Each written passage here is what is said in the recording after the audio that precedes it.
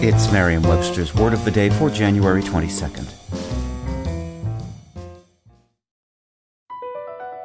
BP added more than $70 billion to the U.S. economy in 2022 by making investments from coast to coast.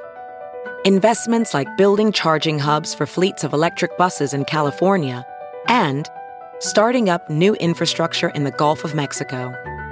It's and, not or. See what doing both means for energy nationwide at bp.com/investing in America. Today's word is sarcophagus, spelled S-A-R-C-O-P-H-A-G-U-S. Sarcophagus is a noun that means a stone coffin. Broadly, it's a synonym of the word coffin.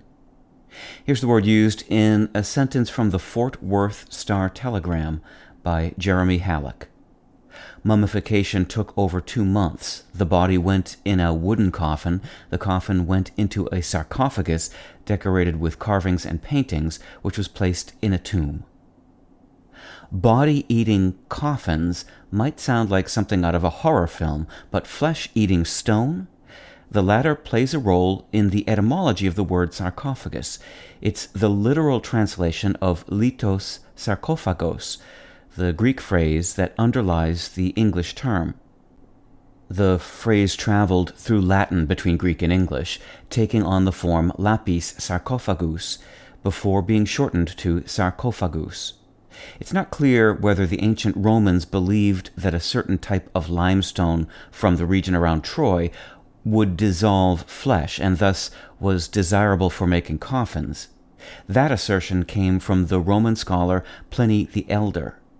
But he also reported such phenomena as dog-headed people and elephants who wrote Greek.